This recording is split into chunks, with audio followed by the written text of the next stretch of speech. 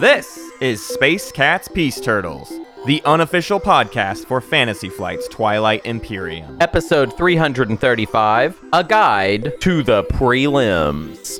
Music by Ben Prunty, featuring Matt Martins and Hunter Donaldson.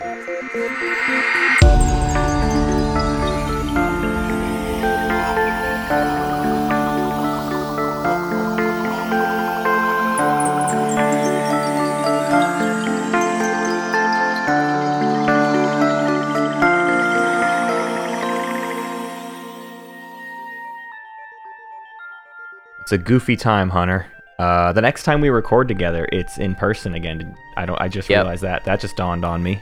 Isn't that crazy? We got a weird month ahead of us. Folks listening to the show and people paying attention to the prelims, it's just going to be weird, all right? For the next month, that's what I promise you. Things will just kind of be, who knows, all over the place. I was making the prelims schedule for the upcoming weeks, and like you and I are only streaming one of those games because... we're busy. You're driving across the country in like 2 days. Yeah, and you're selling your house. Yeah, I'm packing Buy up Matt's and moving. house. Yeah, hey, who wants to buy my listening, house? Can you buy Matt's house? Actually, excuse me. Will you buy Matt's house? We need someone to buy Matt's house. This is a new wave of house marketing. You know, it's like you just hop on podcasts and you try to sell your house. It's easy, super easy. And can you pay a lot for it? Pay more. Then don't negotiate. Don't do that. That's lame. What a buzzkill. Pay what Matt's asking. And Plus, actually, Matt, ask for more. Yeah, I'll ask for more, and then it's like, oh, you got a bid, right? So it's $10,000 more than whatever I say. Just do that. Yeah. Your negotiating tactic should be to go up, not down. Yep. Okay? Yep. Come on. Just buy Matt's house. But all that to be said, keep an eye on the Discord for announcements of prelims game streams, because they are all over. It's not just like every weekend on Space Cats for a little bit here while Hunter and I move our offices constantly, essentially. We're not in one place, so that is the main reason for that. But I do have some tournament updates for you, my dearest Hunter. Yeah, give me some tournament updates. I want to be updated on the tournament that I was hoping to see like a third of the games, and then now I think I'm going to see less than that. Absolutely going to see less than that. Hopefully we'll see like a quarter of them, right? I think we can see a quarter at this point. I think we will. But we have some qualifier winners. We had a huge list last week because we were catching up, but we've got a shorter list this week, but congratulations to Alessis. This name I don't recognize. The Humble Checkmate. What's that all about? Who's that? Congratulations, The Humble Checkmate. Interesting newcomer. Newcomer. Congratulations also to Ann Valier and to Beck. So thank you to you four for making it through. You did it. Yeah, Beck is playing. Mellow Gold is here, everyone, and succeeding in our tournament. 30th anniversary of Mellow Gold this year. You know, I'm a loser, baby. You know. No, Beck is a winner this time. Yes. This time, folks, it's a winner. Also, we have two more prelims winners for you. Big Al Cappuccino won his prelims game to apparently much controversy. The Discord could not stop talking about it. We told you on this show that Big Al lies. We talked about it immediately after his qualifier win. I can't believe that this happened because I literally on this show was like, Big Al shouldn't have played, because Big Al won in the qualifiers by lying, by telling lies. And then I even took time on the show to be like, Big Al tells lies. Okay? Is someone who tells lies. Yep. I'm not going to call him what that would make him, but I'm just going to say that's something that Big Al does. And then it sounds like Big Al then got to tell more lies. So what is going on here, everybody? It's hilarious. I love it. How are you? I really hope he does it again in the semis. I just hope it works again somehow in the semis. No, Big Al is. I wasn't gonna take the prelims very seriously for my own personal journey. I need to get through, and I want to be in Big Al's game so that I could just tell everyone to stop talking to Big Al. Right.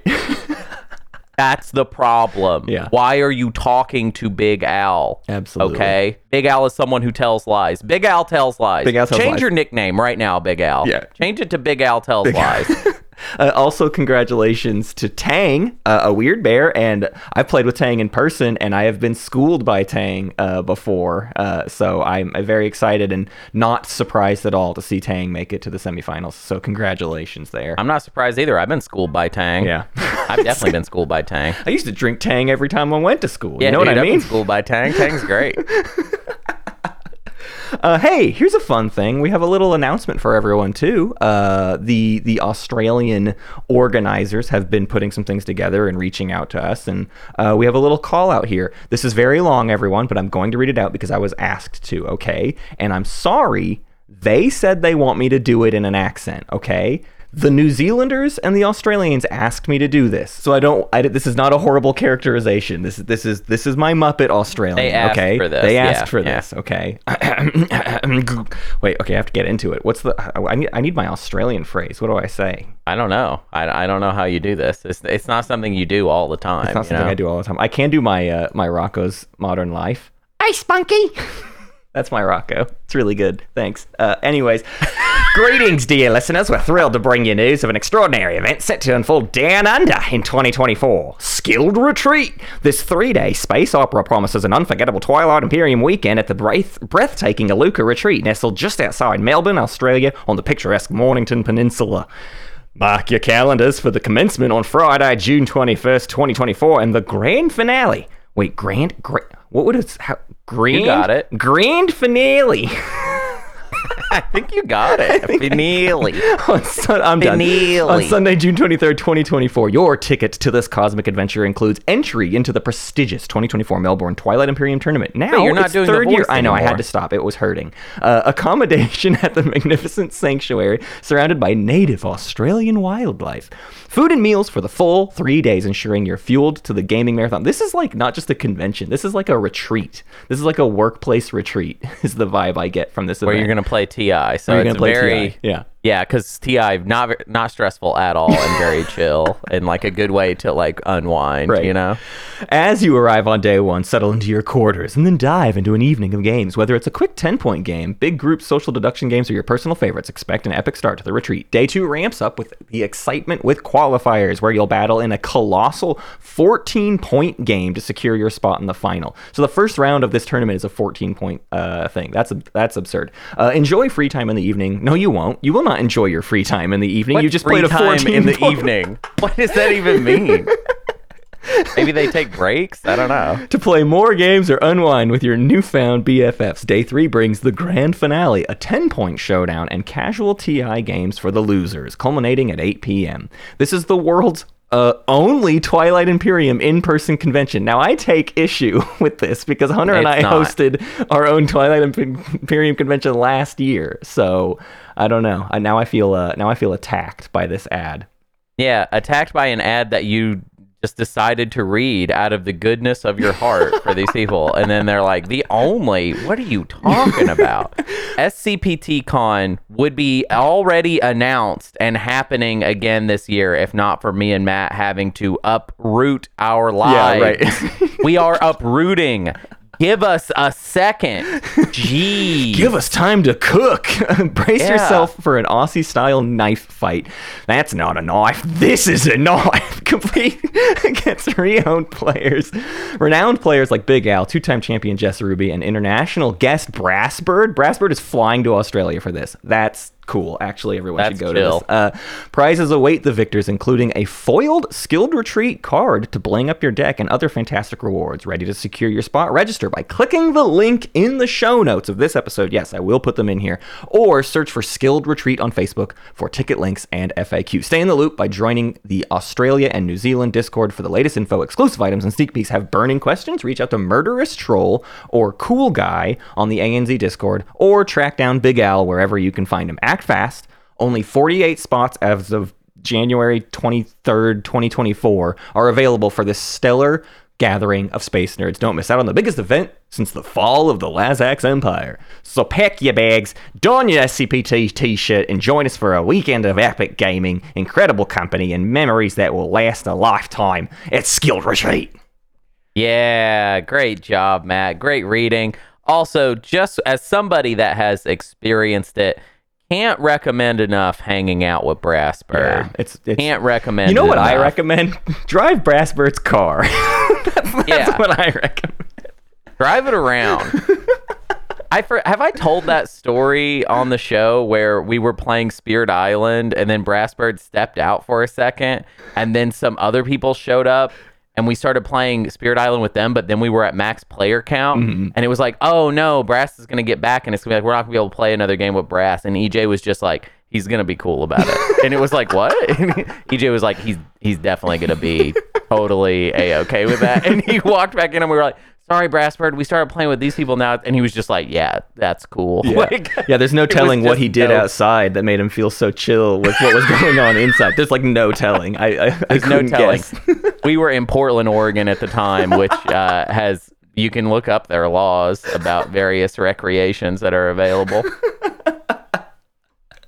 All right. What is our show today? Well, today we are doing our Galactic Council episode, which we asked for y'all to pick top 10 video games to play when you can't play Twilight Imperium. Y'all refused. We begged you. And instead, we are doing a guide to the prelims. So it's serious. Now we have to do serious work. We were going to have fun with video games, and now it's real advice for real people, I suppose. But this is, I think, an interesting timing thing because since October, we've been so much wrapped up in qualifier land and thinking about how the qualifiers are this new thing that I do think there is some mental adjustment required to like remembering the vibe of the prelims. And I think even like a lot of people have been playing maybe upwards of like 6 prelims games and have grown accustomed to some of the I don't know, the ways you play in the qualifiers. And I do think the prelims and onward are different than that. 6 prelims games? 6 qualifiers. I probably misspoke. Playing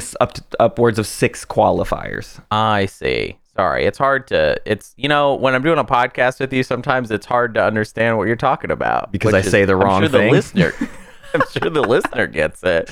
But the problem is that your podcast co-host, sometimes I fail to understand. I'm sure I'm the only one, though. My favorite kind of errata we get is when someone's like, you said this. And I'm like, there's no way we said that. And then you listen back to it, and it's like, oh, those are just the wrong words I used. Yeah, I did say that. And I didn't even mean it at all. But yeah, sure. I said the wrong thing. You tend to ghost ride the whip a little bit in that brain of yours. You know what I mean? You kind of hang out you know what I mean? Like you're talking, but you're doing something else. Yeah. You know what I mean? Like you're there's a spreadsheet in your face and you are saying stuff. Yeah. But the focus is on the spreadsheet. Yeah. I've usually alt-tabbed out to something else and I'm trying to research something as I say it out loud is kind of the thing. That's an interesting way to do it. Yeah. Well, you are correct, Matt. We are in the prelims now, and if you are a prelims player or you're just interested in learning about how to be a prelims player someday, if you happen to be lucky enough to do that, the most important thing to note is that the difference between the qualifiers and the prelims is that once you're in the prelims, it's single elimination time. If you lose, you're out. Yeah. And if you win, you're king, queen, whatever, forever. My subtitle for this would be How to Care Too Much About Your Game of Twilight Imperium. That's this could be an episode for only 216 people, or the general advice is how to care way too much about just one game of Twilight Imperium. How can you invest too much energy into one thing? See, I'm actually going to spend a lot of time trying to dissuade you from caring too much. That's what I would like to do today. Let's talk about anything like pre-game. Let's talk about what you should be doing. Let's say you're in the prelims. You haven't scheduled your game yet. Yeah. Because you don't have time because you have to drive to Arkansas and then later find an apartment in Minneapolis and then move there. Let's say you have to do that. How are you going to get your prelims game in time? Like, when are you going to play a prelims game? It'll happen. Don't worry about it. I'll probably wait for a game to be almost full and then I'll slip in because I don't like playing with people that are excited about playing with me. That's maybe a little too honest for But yeah, that is kind of true. Here's the thing. So if we're talking practice time, if we want to get into the practice zone, I want to just put out there that you should practice for your prelims game as much as you have time to do. So don't push it. Don't be ridiculous. I see people every year, they like to claim, oh, I played this many practice games. I played this many games in general. Don't worry about it. Yeah. Play when you got time to play. But if you don't have time to play a practice game for your prelims, no sweat. Yeah. A lot of people don't. And I think they're smart to not, practice. Yeah. Big Al just won, and Big Al woke up at 2 a.m. his time, saw that a game was still looking for one player, and he joined that game, and then he won it. Right. So right. I don't know what to tell you.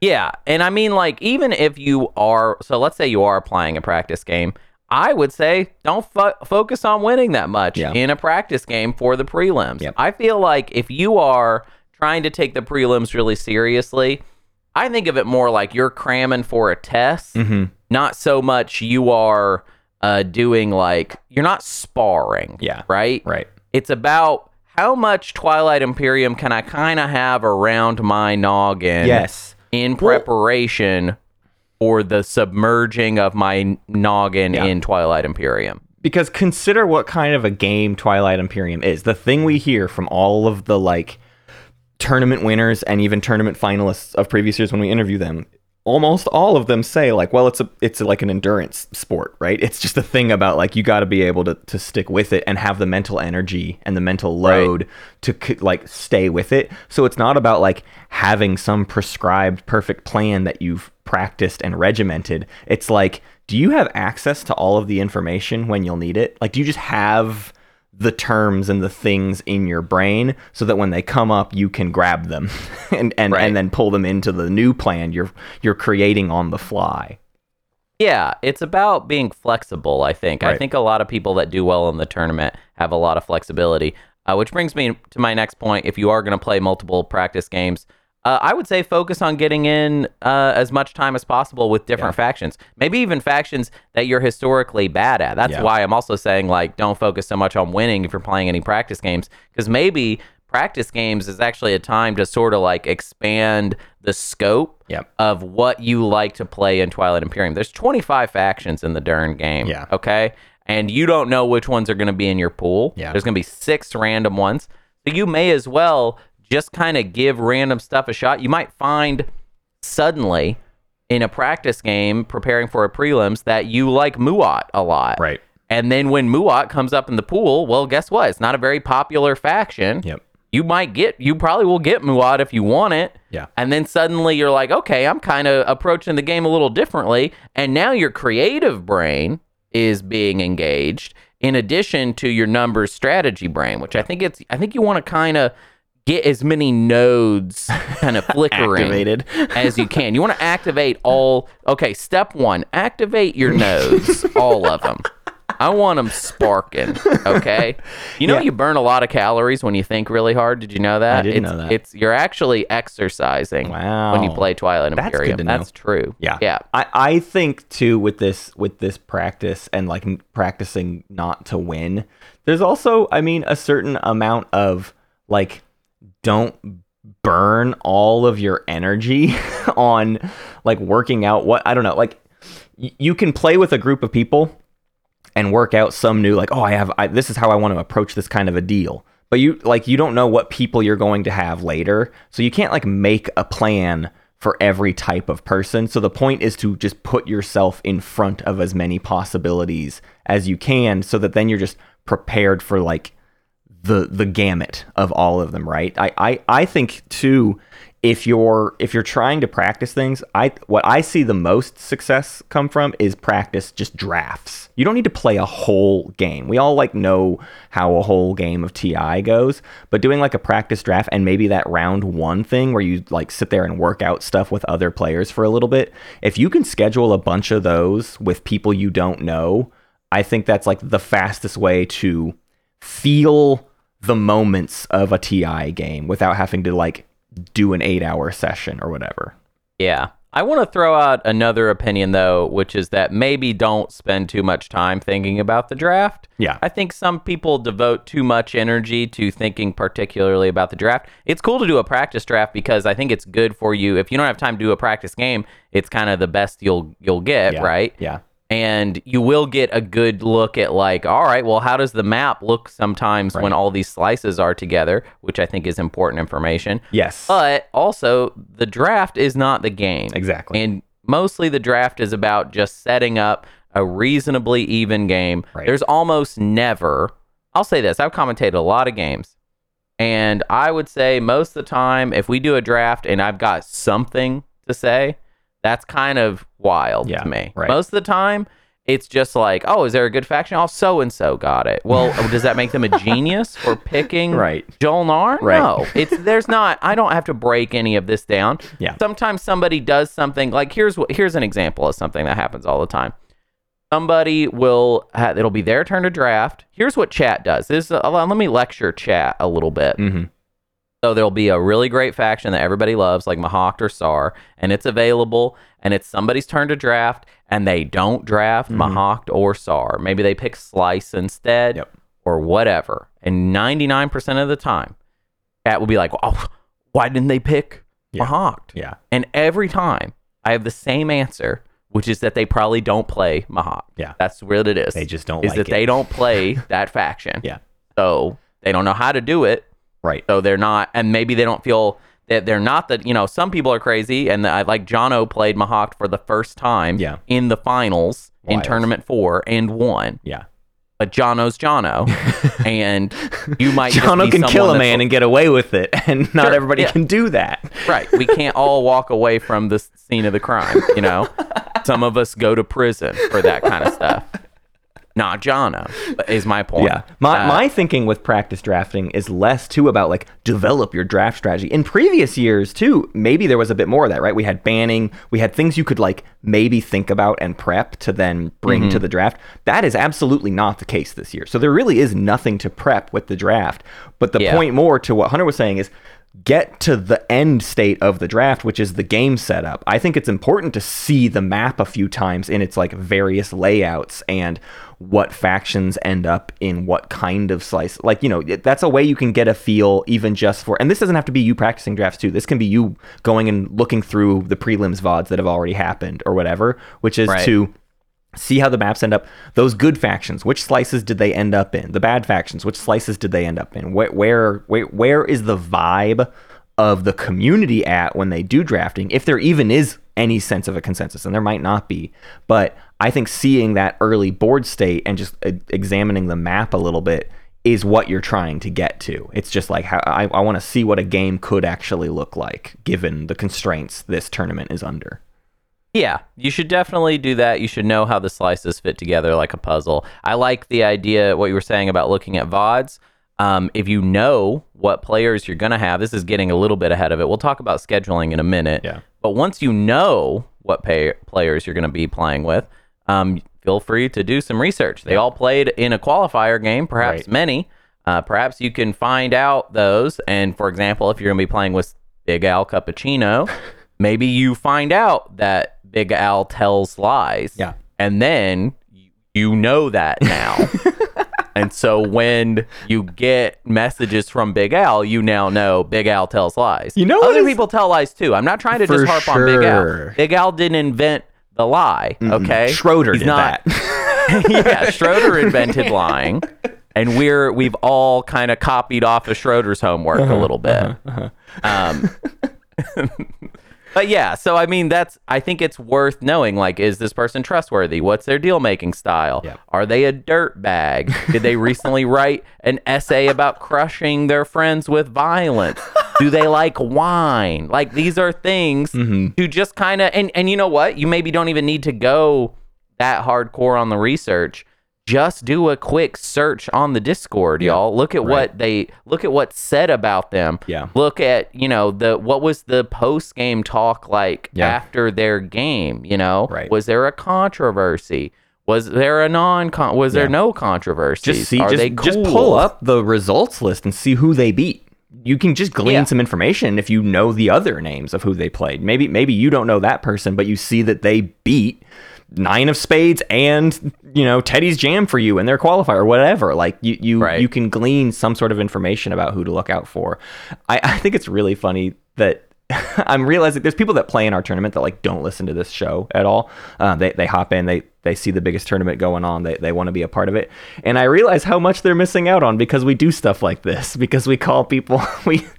We've been telling you, Big Al, maybe all 5 of the other people in Big Al's prelims game are not regulars to the show and the SCPT Discord, because I can't imagine people being surprised by his lies. Yeah. It really, I don't know why we're harping on this so much, but it was just the talk of the town, so it's on my mind. It really was. It was the talk of the town.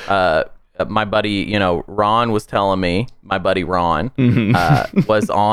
telling me that he went to sleep after the game and then woke up in the next morning and people were still talking about how Big Al tells lies. Did you know that Big Al tells lies? Listen, did you know that? Did you know that?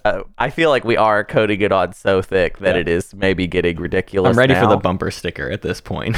It's that memento photograph. Big Al tells lies. Don't believe his lies. You know what I'm talking about? I will say this. We just crossed into private message territory for me. Okay. Where sometimes we talk about someone so much in one episode, I'll be like, I'm just gonna send a private message just to make sure, like, let them know that they're about to get blasted on air. Listen, and we blast. We like to blast, and the only reason we blast is because sometimes you got to do it too. Like sometimes you don't. Like sometimes you have to also be, somebody in the community and have people use that against you. Right. Okay. Right. Sometimes you got to get a little taste of what it's like to be, me, basically. Sometimes you got to do that. It's all spite. This podcast is just designed around that one concept. Let's talk about scheduling. Can we please? Yeah, I'd love to. Let's do it. So there have been questions in the prelims lounge about what is going on, because it is different than the qualifiers. And so I want to give a little bit of advice here on what to do and how to do it and what we plan to do going forward. As we keep saying, it's been a little bit hectic getting the some of the planning aspects of this down because of just how weird things are. But I'm trying to stay on top of it. And in fact, this week, I'm 2 weeks ahead. Like we got ahead an extra week. Yeah. So prelims players, I hope that helps at least a little bit. I know some of you want more than that, and we're working on it. There probably will be eventually an availability form that is sent out, and if you've been a part of previous prelims or onward, you might know what my availability forms look like. I ask for every single hour that you are available for weeks at a time. It's a horrible film to fill out. You check like 1 billion boxes, but it gives me information of knowing everybody's availability windows to make the really uncomfortable games and the hard calls to make, which is like people being asked to stay up really late or wake up really early. But the reality is, in the prelims, that's how it goes, and it's only going to get worse from here. So you might as well start kind of working out, when you can kind of make these games happen, because the prelims do get a little bit harder. And my biggest advice is it only gets worse as time goes on. Like the less players we have, the harder it is to find spots. So that's why I do want to get an availability form out. But until then, the method we have is I'm posting games. I'm getting streamers lined up ahead of time, and then posting those games for like the upcoming weekend or two. That doesn't mean you can't propose times. It's just me saying that I'm not slating a time just because someone proposed it. But there was one where someone proposed a time and 3 other people were instantly like, I could do that time, and I get to go, oh well, then I can just do that one. Like I know that one's going to fill up. The inverse is we had a time proposed and nobody else signed up for it ever. We lost a game last weekend. There were only 2 winners from last weekend because we actually lost 2 games, but happened to get one organized very, very quickly. So thank you to everybody who hopped in to prelims game number 7 at the absolute last minute. But it can be difficult. So, look for the posts. They usually come out this timing of the week. Monday or Tuesday is when I can get them out pretty often.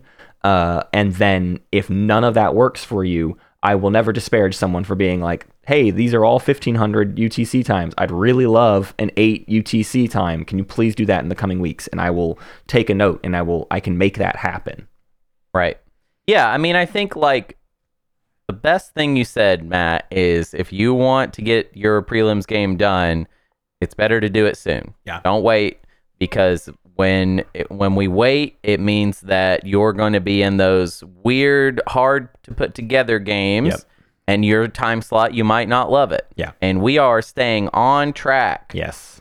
to get the finals done the first weekend of May, Yep, right? That's right. We are on will track. push. We will have way too busy a weekends if we can manage it. As soon as Hunter and I get stable, I imagine we will actually try to overload some weekends just to get ourselves on a more comfortable pace. Because the thing that always happens towards the end of the prelims is actually we can't even do 3 games per weekend. The last 6 games take 3 or 4 weekends or something really ugly. And I'm doing everything I can to avoid that this year. So just, try to make yourself as available as possible. Stretch, if you can stretch those windows of availability by like an hour or 2, it might be way easier for you to find a game right now as opposed to later. I might be asking you to stretch it quite a bit more than that. Yeah, I don't really have any advice as far as scheduling goes. I think that just get it done. Get it done. Right. Just get it done. Get it done. Well, that's a lot of before the game advice, but maybe let's take a quick break, and then when we come back, we can talk about actual in the game, how to be good at Twilight Imperium. Yeah, let's take a break, and then it's game day.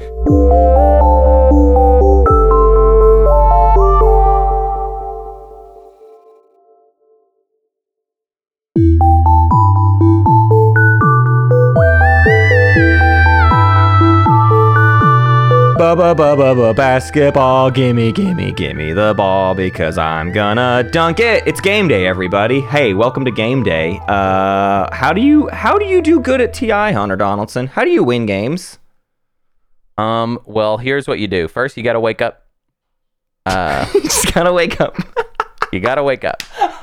And you gotta get right out of bed. I'm gonna say at least an hour before start time, you need to be out of bed. And you need to have breakfast.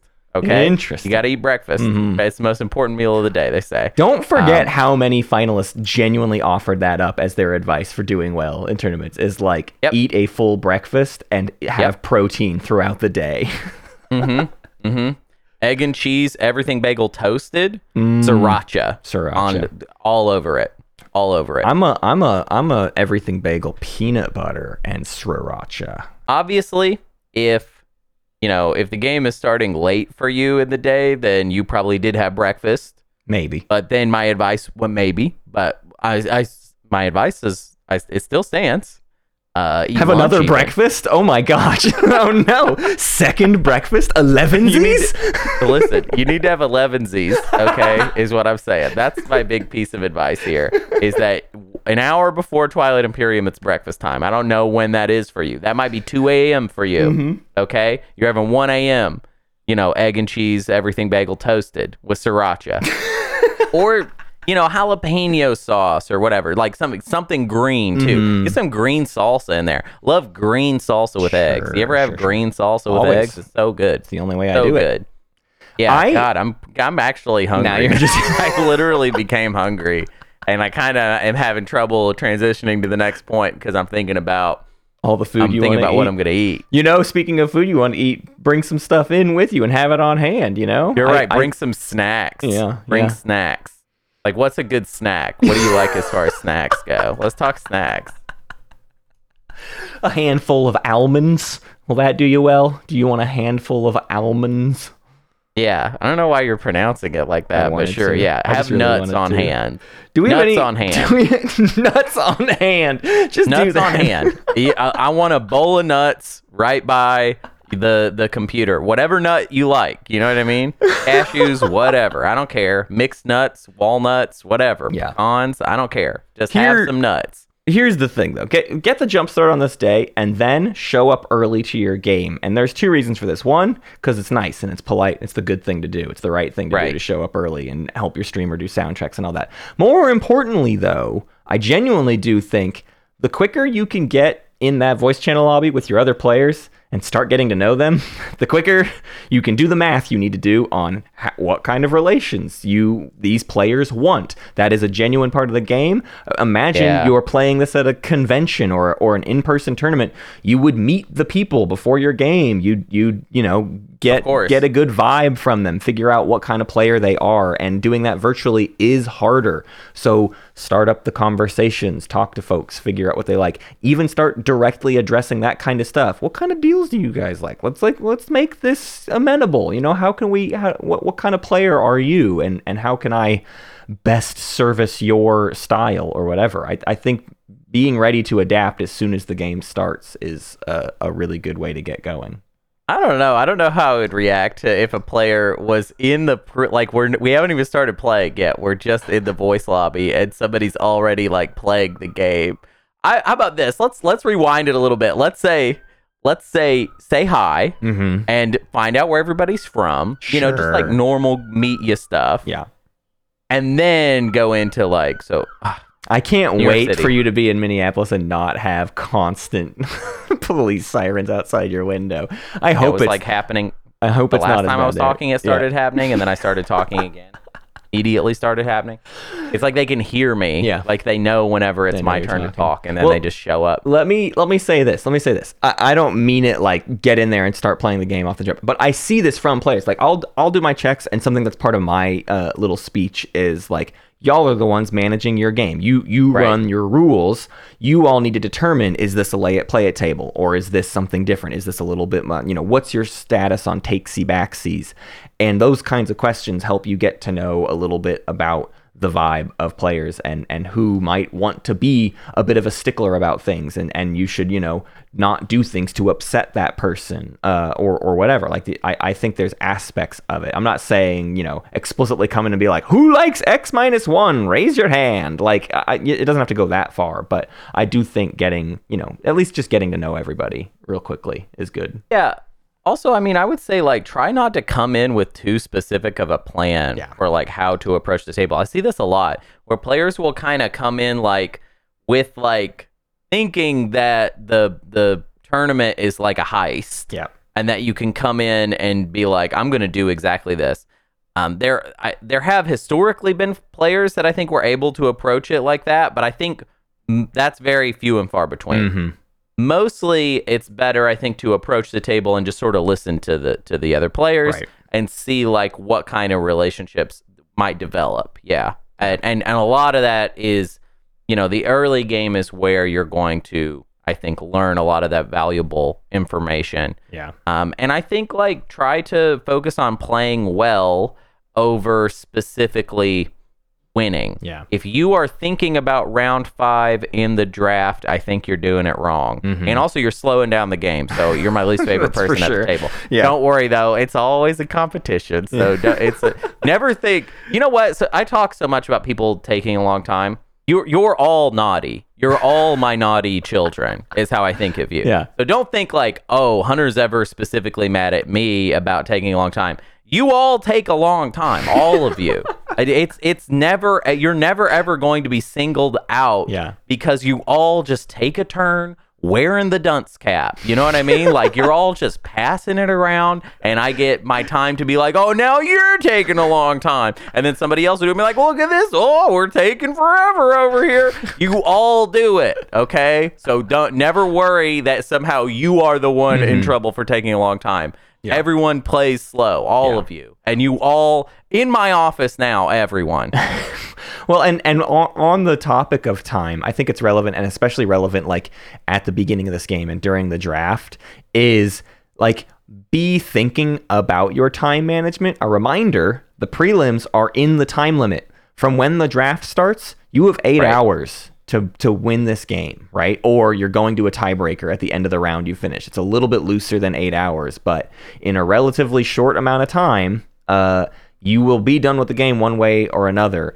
And the mistake I see so often is someone burning all of their time in round 1 or 2 over deals they've just for some reason convinced themselves are like the game changer. And it's like over an X-1 plus a promissory note, as opposed to just like, just get the deal and move on with your life.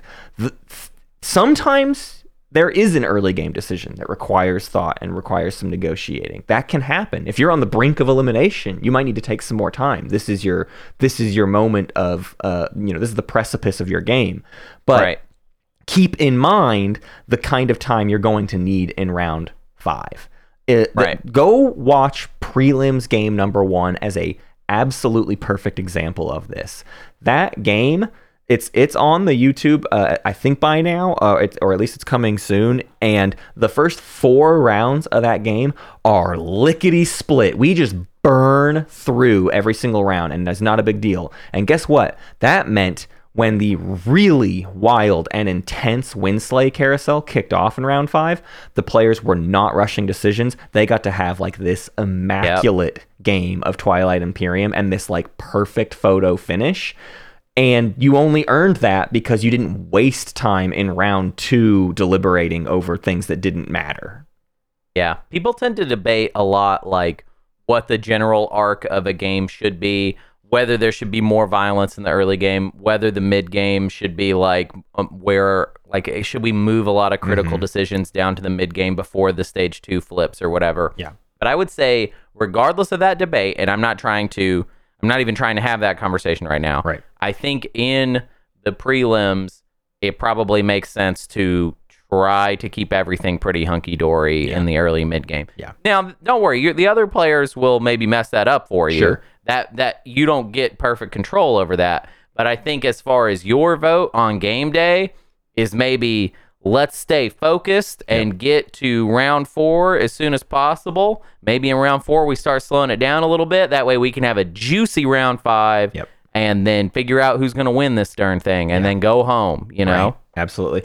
And I think too, it's like an issue of like those round 1 deliberations. If you are the player that's like, I think more needs to happen round 1, I agree with you if you're doing it quickly. Like as long as you can make that happen quickly, then you are fine. But this isn't just a time limit issue. This will be true for the finals, which is to say your energy level depletes as the game goes on. It's genuinely good advice to get this going faster. Yes, TI is and can be a long game, but in casual play, it doesn't have nearly the stress. A 14-hour casual game is not quite the same as even a 10-hour or 8-hour tournament game. There's a lot more energy expended when if you're trying to play for keeps. And don't waste all of that energy on wildly complicated deals, and then in round 5, you just don't have the gas in the tank anymore. Mm-hmm. Yeah, I've definitely seen I've seen so many tournament games that could be summed up as they got really too clever early on, and then by the time we got to the end of the game, where it was now necessary to be as clever as possible, we're all tired, basically. And that's tough. It's tough to see those. I'll say this too. Let's also just get strategic about it. And this is, like I said, you don't have control over this. This is you're just one vote in the group of 6. But if I'm starting a game cold, I have no idea how this is going to go. I have no idea if I'm going to get a lot of luck or very little luck or whatever.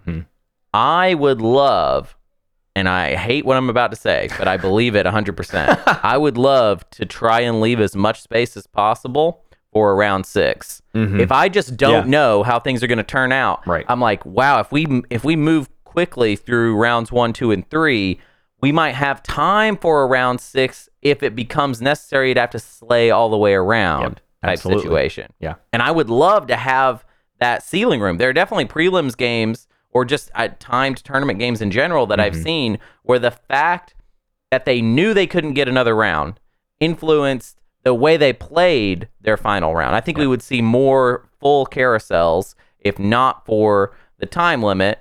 Not saying we're taking the time limit away. We never will. In fact, you're lucky it's 8. That's how I think. You're lucky I pushed for 7. I genuinely pushed for 7. I let y'all keep 8. Okay, so you ever get mad about me about being angry about people taking too long? Remember, I'm the reason y'all still have 8. Okay, Mommy wanted to take it down to 7. Daddy said no. I remember the draft was the compromise. That was the compromise. We compromised on you let me put the draft in it, so if people waste too much time in the draft, they've burned their 8 hours. Ooh, that's a good transition though. Let's talk specifically about the draft. I don't really have much to say about it. I just want to say that two things I see, and one of them's obvious, but it's just worth saying. Like in the draft, you should play a faction that you're comfortable with. Yep. Unless you're a genius or some weirdo, Right. And then do whatever. I don't care. You don't even need to listen to this if you're a genius or a weirdo. But so yeah, play something you're comfortable with, and then the second one's big. I think when people start deal making in the draft, it's a red flag. Just in general. I just like You are dunking on Kraken's entire personality. I know. No, I'm not dunking on Kraken because Kraken does everything Kraken does is like from an alternate universe. You know what I mean? Like it's not Kraken is not canon with the show. You know what I mean? So what I'm talking about is for everybody else. Kraken, you can sit outside on this one, you know?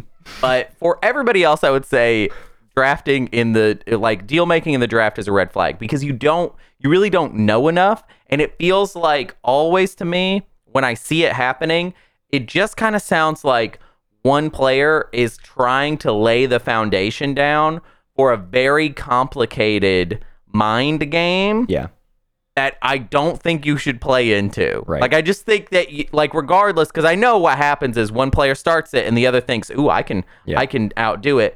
What y'all are doing is kind of just adding more randomness at this point most of the time. I mean, Kraken to talk about Kraken as an example, Kraken brought like a casino. Kraken is comfortable with more randomness in the game. Absolutely. Okay? So that's fine. And if you like that, that's also chill. I want everyone to play the game the way that they want. This is more like if you want advice, I think it would be that if somebody starts whispering you and it's draft time, I'd be like, hold your horses, buddy. Yeah. Let's talk a little first. I'm not ready, you know. Right. I don't want to have dinner yet, you know. Like, let's just, you know, we're coworkers. Let's just talk a little by the water cooler and see how it goes, you know. It's also just the draft, and you can't like make anything binding in the draft. I mean, we're outside of the realm of actual transactions anyways, and that extends into the game itself, which is like you can't get hung up on too wild of deals. And honestly, my biggest reason is this, and this is maybe a bit too much because we're trying to talk about like how do you win your prelims game, but if you really do want to think about like also the semis and the finals, like think about the heat we've been throwing at Big Al, right? He's a perfect example of a person where it's like he burned his plays in the qualifiers and the prelims. Now maybe he gets to just keep getting away with it. Yeah, we thought he burned it in the qualifiers and then he got to use it again in the prelims. So maybe actually this doesn't apply to Big Al, who knows? But the point being, these stories get told, these things get passed around. Do you want your win to be the one that then your semifinals players are calling you out for and are no longer letting you get away with any deals at all, right? I think you have to slow your roll a bit and have a little bit more at your disposal for each subsequent round. You don't necessarily want to be predictable. So by the finals round, you know, it's quite good to be someone who doesn't have a ton of attention on them, right? I think you can look at the championship winners of previous years, and most of them are, you know, the person who was laying low relatively well. Yeah, Spades.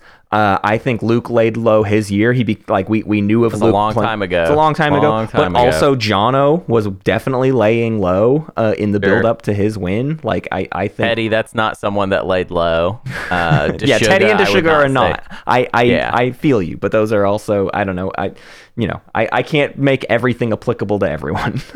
Well, I'm just also saying that I think overall, I would dispute that piece of advice a little bit. And here's how I would dispute it, is that I think that even in your example, we're talking about Big Al, like people actually didn't really punish somebody's like actions in one game into the next. And I actually feel like it kind of takes a lot of energy, I think, for people to like sort of factor that in. I think we're trying to encourage that on this show because it's fun for the hot goss to like have consequences later. Yeah. But I don't know that it does, actually. Sure. I really don't. Because, I mean, we opened this episode being like, Big Al tells lies. Yeah. But, I mean, a couple months are going to go by, and that semifinals game is going to come around, and then who knows what happens. Well, and you know, Big Al does tell lies, and we know this. Big Al tells lies. Big Al tells lies. Big Al ingratiates gonna be himself like a to people. t-shirt It's going to be now. a t-shirt now. He also ingratiates himself, which is another point to bring up. And this is a stupid one, but boy, have we seen it be extremely relevant in the prelims. Mm-hmm. If someone's going to get win made, you need to be able to have a case to pitch for it to be you. We are seeing win making be more relevant than ever. Out of the, 8 games that have happened, I think 2 of them are ones people are calling like clean wins. The rest have some level of messiness to them. And I can't tell you how to navigate win making, and I can't tell you how to navigate win slaying, except for know the 5 people at your table and know what they want and what they might win make based on, right? Know what kind of gamuts they might be willing to make. And that might take some of the wheeling and dealing throughout the round to get their temperature on what kind of things they like. So that at the end of the game, you're in the right corner. This is hard to give advice about, but I do think it's realistic to prepare people for the idea that a lot of these prelims games are ending in shenanigans. Of course. I will say, I mean, I want to attempt to give advice about it. I think you got to listen to not just the players, but the narrative of this game. Yeah. In game 3, there was an attempted elimination of a player. I'm spoiling game 3, by the way, so skip ahead if you don't want that. Sure. There was an attempted elimination of a player, and then that elimination failed. Yep. Okay. And this was early. This was like round 2 or round 3. Elimination was over. But the player that had been targeted was Jolnar, which was lucky for them. They were able to hang on and sort of stay in the game. Yep. But it was a lot of like, okay, the right things were lining up. Mm-hmm. And then that player ended up getting their 10th point from the support for the throne from one of the players that was trying to eliminate them earlier in the game. Now, you can cry winemaking or whatever all you want. You can talk about it on the Discord till the cows come home. But what that Jolnar player did correctly, I think, was first of all they hung in there. They didn't quit. It was frustrating. They were frustrated, which is understandable. Allow yourself space to be frustrated. Maybe that's a piece of advice. And then try to cool down. And then they kept talking to these players and. They kept their relationship going and they kept listening and seeing what was going on and then ended up negotiating themselves into getting their 10th point. Yep. And I don't know shade on that player at all for getting the 10th point via support for the throne because their game had been effectively ruined early on. And then because of a lot of the right coins flipping, they were able to stay in. God, Hunter, you got to watch more Survivor. I'm telling you. This is all Survivor talk. Everything you just said applies to Survivor. To Survivor. But the honestly, idea, I get enough of it. Then. Maybe you don't need it. It's overload. But the idea here is, you can know what you want, but sometimes you got to know what the other players want, and you got to know what they're gonna win make about, right? Some people are going to win make. You helped me a bunch. You were Jolnar and you gave me research agreement 4 times. I'm going to give you things. I know myself. I'm not partial to that. I'm not going to win make the person who just was the faction that had the tools that let them give away stuff, right? Sardak Nor doesn't have that toolkit, so I can't sit here and expect to get a huge bevy of amazing deals from the Sardak player. But there's a lot of players out there where they respect the game, right? They respect the effort and they respect all of those other factors. So as long as you don't have a bad attitude and come at the game, honestly and doing your best, I think that ingratiates yourself just as much as the straight up, let's be super boat floaty. I think there's plenty of players out there that are like, I respect you for being the person who did do something about Nalu in round 3 or whatever, right? That was a problem that was going to come up later. You're the one who did it. It cost you a lot. Now the game is a total mess. I think I just support you instead. You're the one who took the shot.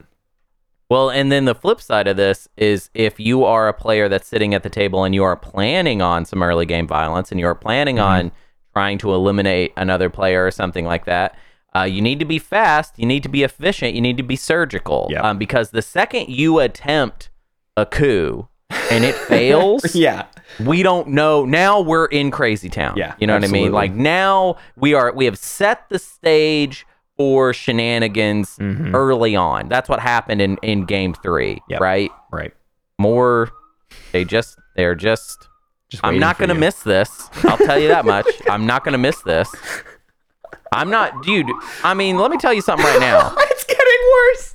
Monday morning, every Monday morning, there is a bread delivery truck underneath my bed, dude. Underneath my bed. 6 a.m. Giant bread truck. Okay? Takes a long time to unload bread off the truck. And it's loud and it's obnoxious and I'm done with it. I think we did cover everything too. I think we've that's a wonderful transition. Yeah, sure. Sorry, I got so worked up thinking about that I don't even know if I can talk about the prelims anymore. But yeah, I mean, I think the conclusions here, the big bullet points are: don't get tired out, you weirdo. Yeah. If you're gonna be mean, be all the way. Yeah. Don't mess it up, you know. And if things get weird, try to get paid off. You know, try to get weird try too. to make. Yeah. If things get weird, get weirder. Yes, like, and that's the thing too. Like, don't come in with a plan because you just need to like pay attention to what the story of this game is and play into that. Yep. That is the important part, especially this year. It seems to all be about what is the narrative that the players are forming. Yep. And then how do you capitalize on that? How do you be, you know, if it's Game of Thrones, how do you be, what's a Game of Thrones ahead. character? No, just Annie. You have at okay. it. No, go ahead. You want to be Daenerys. You don't want to be Stannis, right? You don't want to die in the woods or whatever. You want to ride a dragon and wear fun dresses. And kill all your friends. That's what you want to do. Yeah. Yeah. I Does like she it. do that? I thought she was right. She was hanging with like, she had like bros and stuff. Yeah. No, you're right. He comes in with the squad. She's like, here's my squad. And like, we're all homies or whatever. And I was like, I thought this show was like mean. And then she's just like, here are my bros. Like, that's what happened. That's how it was. This is like, this is a show where people aren't being nice and they're just getting real. And then by the last season, it was like, here's all my buds and we're buds, you know. And then like Varys is like hanging out and they're just like, yeah, I'm like a bud now. Like they're just like hanging out, just like drinking beers and being like, yeah, we're just homies or whatever. It's like, dude, I thought the show was about like stabbing each other in the back and like poisoning people. Yep. And then at the end, like, I don't know. It just does every story have to just be about like people chilling out together? Is that what it is? Is every story actually just kind of like, wouldn't it be cool if these, like, are we just having fun pretending that that imaginary people are friends and we like that? Yeah. I don't know. I mean, I feel that way. I love Final Fantasy and that's all Final Fantasy is about. Yeah. TI is wrestling, right? That's the thing. And you are a part of the script as it happens. We did already write all of this, so you just need to play your roles and, you know. It's true. You might be the heel or you might be the face, okay? And there you go. I want to thank our Weird Bears, Big Al Cappuccino, Squeamishimu, BLT, Brassbird, Kabbalah Soul, Kaluan, Dandelion, Daryl, Drago Thaxton, Elspeth, Jadeem Jedi, Carnal, Alice, Emlachevsky, Nick, Absol, Rwise, and Tang. And I want to thank our baby child big friends, Kraken, Portmandia, Hercules, Relic, Stan, and Vince. You can rate this podcast on an app somewhere. Who knows? You can just kind of do whatever you want with it, man. I don't care. Live your life. Hey, I want to announce some prelim streams coming up. I've got 2 weekends for you. Game number 9 is Friday, January 26th at 1400 UTC on the Big Al Cappuccino Twitch channel. Hey, thanks, Big Al. We Big Al. appreciate you, you know. We like you, dude. Thanks for streaming like, so much, and thanks for being the first Weird Bear every single week. This whole episode, we were just like throwing so much shade at this guy, and then it's time to announce like tournament streams. And meanwhile, this one is going to be hosted by Big Al. Yep. Thank you so much for your help. You really make all of this possible, buddy. Here's some advice: watch as many games as you don't have to play. Just watch games. Big Al has watched so many games and has the success to prove it. Hey, game number 10 is Saturday, January 27th at 1700 on the J-Ol Ear Cam channel, hosted by Elspeth. Prelims game number 11 is on Sunday, January 28th at 1600 UTC, hosted by Rand over on the TI Junkies channel. Thank you all so much. And then next weekend, and I'll announce this again in next week's episode, but I want people to get in there and start signing up ahead of time. So Prelims players, this is especially for you to know that these are available. Prelims game number 12, Friday, February 2nd, again by Big Al at 1400 UTC. Thanks, Prelims, bud. Thanks for doing double duty. I hope you don't get dunked onto the semis. We love Big Al. Big Al's so cool. Thank you. Prelims game number 13. This is an important one. Saturday, February 3rd at 8 UTC. This is a Euro timed game, and it had a bunch of players who could play in it. I don't have a streamer for it yet. If you want to try your hand at streaming Twilight Imperium and you want to try streaming a game, let me know. And if you can do this game, we need somebody to do the 8 UTC games. We need people that can do Euro time slots in general. This is a big call out. Jasper used to carry the torch. Duke Lukem used to carry the torch. We every year only have one European time zone streamer, and we need more. I'm begging you, Europe, if you have any interest in getting into streaming this stuff, we absolutely have games to feed you. Yeah, come on. We need more Euro streamers. Yep. And come on, just do it. Also, Do Prelims it. game number 14, Sunday, February 4th at 1600 UTC, hosted by Hunter Donaldson. I'll be back on our channel. He'll be back. He'll be in Arkansas. He'll stream it from probably my house. How fun. How novel. Yeah. We got an agenda phase. That's fun. Question time. DJ Dolch asks, what shows are y'all watching these days? Oh, Wow. Nice little casual one. That's fun. That's good. Just whatever we want to say. Just whatever we want to talk about. Well, it's not really a show, but the Oscar noms dropped. Oscar noms just dropped, bro. If you want to talk about some piping hot. I've been getting so much more and more and more detached from Oscar season and Oscars, and I never go see movies in theaters ever, because I have a 3-year-old. To really be much of a see movies in that one. theaters, Katie and I did it the 1 year, that one Oscar season we lived in Portland. We went and saw almost everything. And maybe we'll do it again someday when we have, I don't know, a babysitter that can do that. Who knows? But I don't see movies because I have a kid right now. So Hunter, tell me about Oscar season. Well, yeah. So the nominees dropped. Best Picture, we got American Fiction. I haven't seen that one. It's got my boy, what is his name? What's that actor's name? Jeffrey Wright. It's got my boy Jeffrey Wright in it. Love Jeffrey Wright. Haven't seen the movie. Gonna see it. I like to see all the Best Picture noms. Yeah. Anatomy of a Fall, nominated for Best Picture, also won the Palme d'Or at Cannes last year. Nice. I have not seen Anatomy of a Fall yet either. Really want to. It's some sort of, I think it's like a French courtroom drama with Scandinavian vibes. I don't know. It's snowy. Sorry, that might not be. Maybe that doesn't make sense to anybody. But I just saw snow, and I'm like, it's European. There's snow. That means Scandinavia to me. That's where I'm at. Sorry, culturally. Third up is Barbie, which of course I saw. Actually, I watched it twice. I saw it in theaters, and then I watched it on Christmas because I was hanging out with my brother's wife. Very cool. Who was literally wearing a Barbie sweatsuit. That rules. Just in Barbie top, Barbie bottom. Yeah.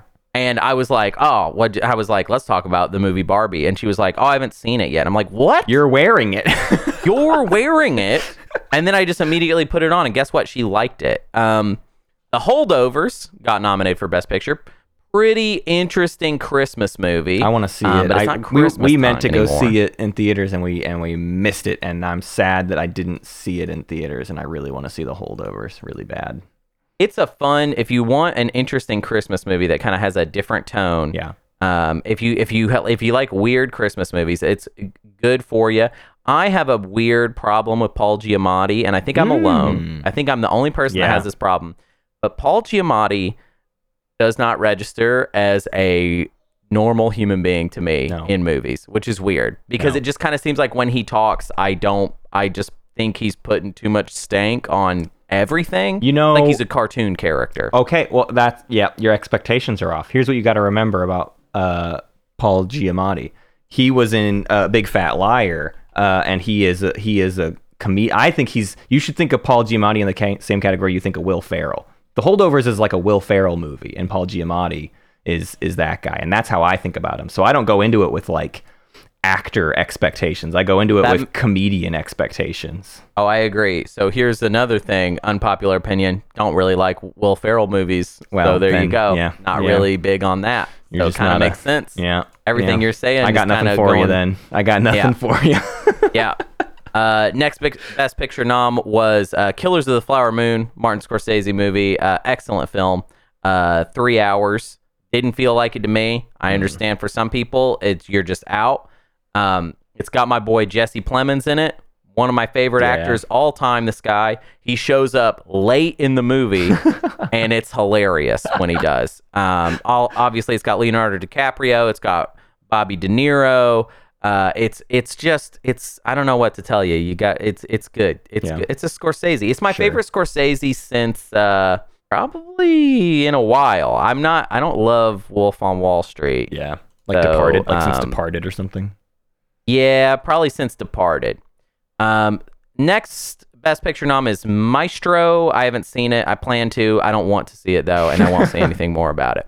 Oppenheimer is up next. Yeah. That movie, I saw it. It was my duty to see it. I think that it's got a lot of good performances in it. Not really a big Chris Nolan guy. I'm sounding like a real hater, I feel like, in this list, but I guess that's how it is. It's Oscar season. Yeah.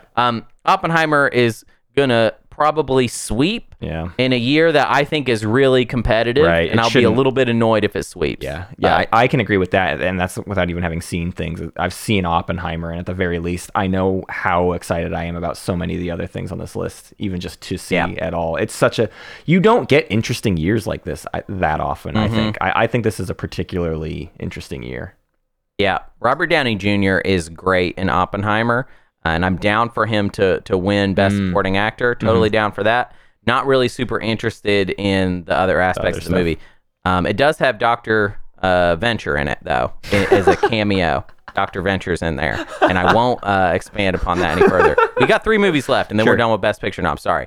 Next one is Past Lives. Haven't seen it yet. Want to see it. Yep. It's directed by a woman who did a version of Chekhov's The Seagull, but in The Sims 4. That rules. So I'm in. I am in. And I'm a fan. I haven't even seen this movie. I haven't seen any of this woman's work. Big fan of her. Yeah. All right? Yep. Good for her. Next up is Poor Things, which is the new Yorgos. Not even going to try his last name. Yeah, that's fine. His first name's Yorgos, though. And very weird, surreal movie. Overwhelming. Strange. Yeah.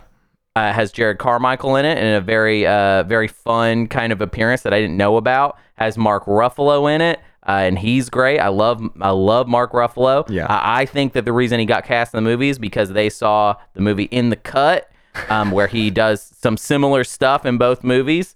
If you've seen both, you know what I'm talking about, and you might even be laughing at this connection I'm making right now. I even know what you're talking about. I've just seen neither, but I just know. Yeah, there's something that he did, and in the cut, they're like, I think we could have him do this again.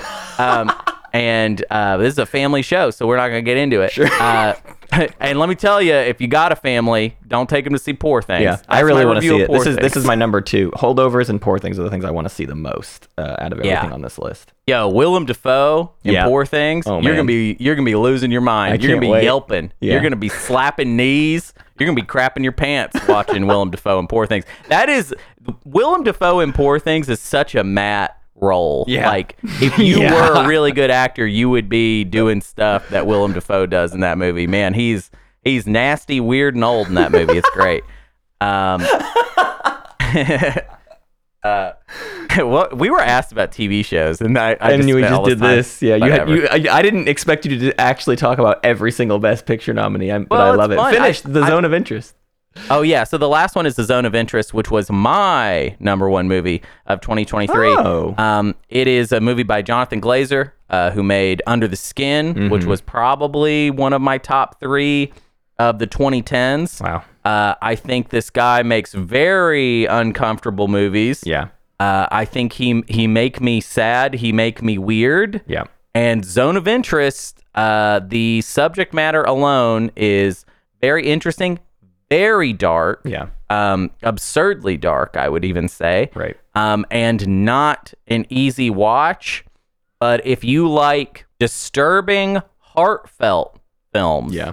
I think you will like Zone of Interest. The thing I like about Zone of Interest as compared to even Under the Skin, actually Under the Skin does a good job of this as well. I think both movies disturb you with good cause. Yeah. Right? Yeah. They're not disturbing you because they're so interesting Right. or whatever, or they're not disturbing you because it's just somehow that's supposed to be fun. Like you're not supposed to eat popcorn now. You know what I mean? Right. And I feel like it lands you in a very interesting place emotionally, and it doesn't necessarily make me feel good. It's the type of movie that you watch it and then you can't sleep, and not because it was a horror movie, but maybe it did horrify you somewhat. And I like it, but I'm a freak. So there you go. I'll say something I watched because it just won a bunch of awards as well. Katie and I watched both seasons of The Bear. We took our time with it a little bit, Ooh, but heard, Chef. watched all the Bears.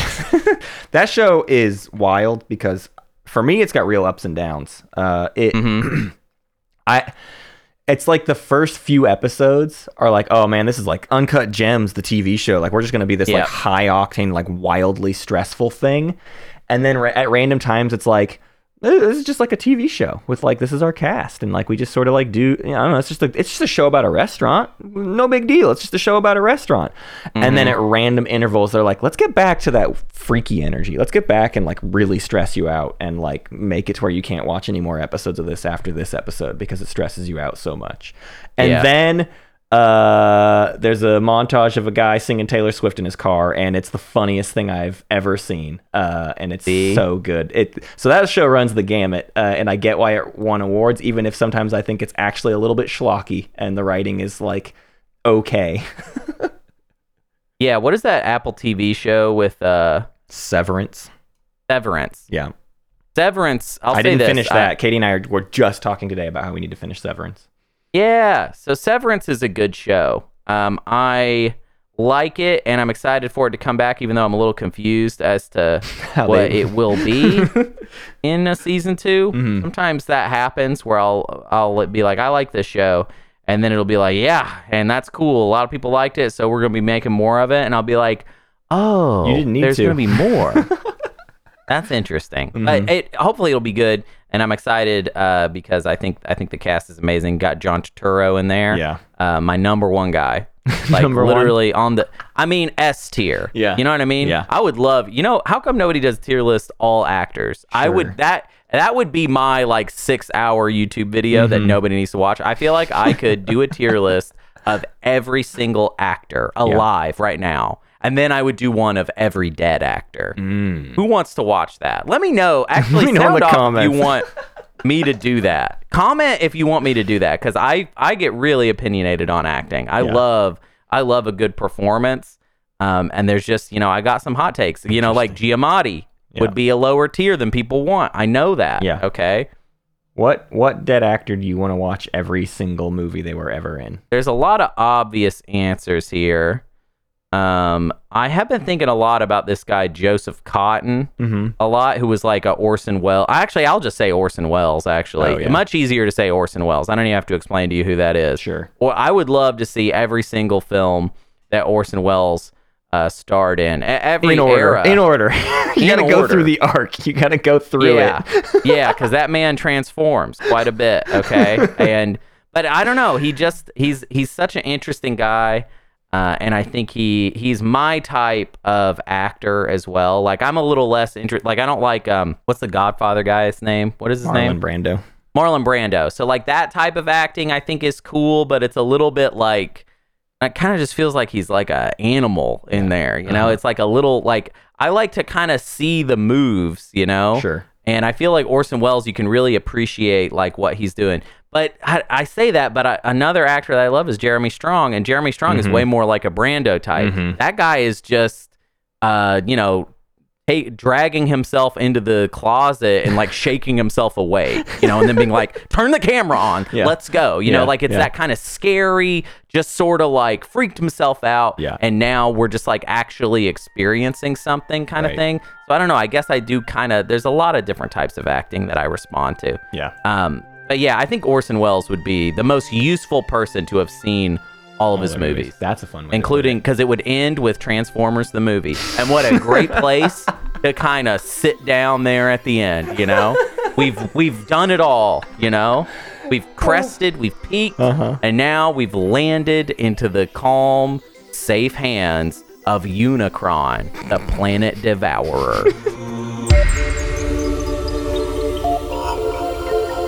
Thank you for listening to Space Cat's Peace Turtles, and thanks to Ben Prunty for the use of his music. You can find more at benpruntymusic.com and benprunty.bandcamp.com.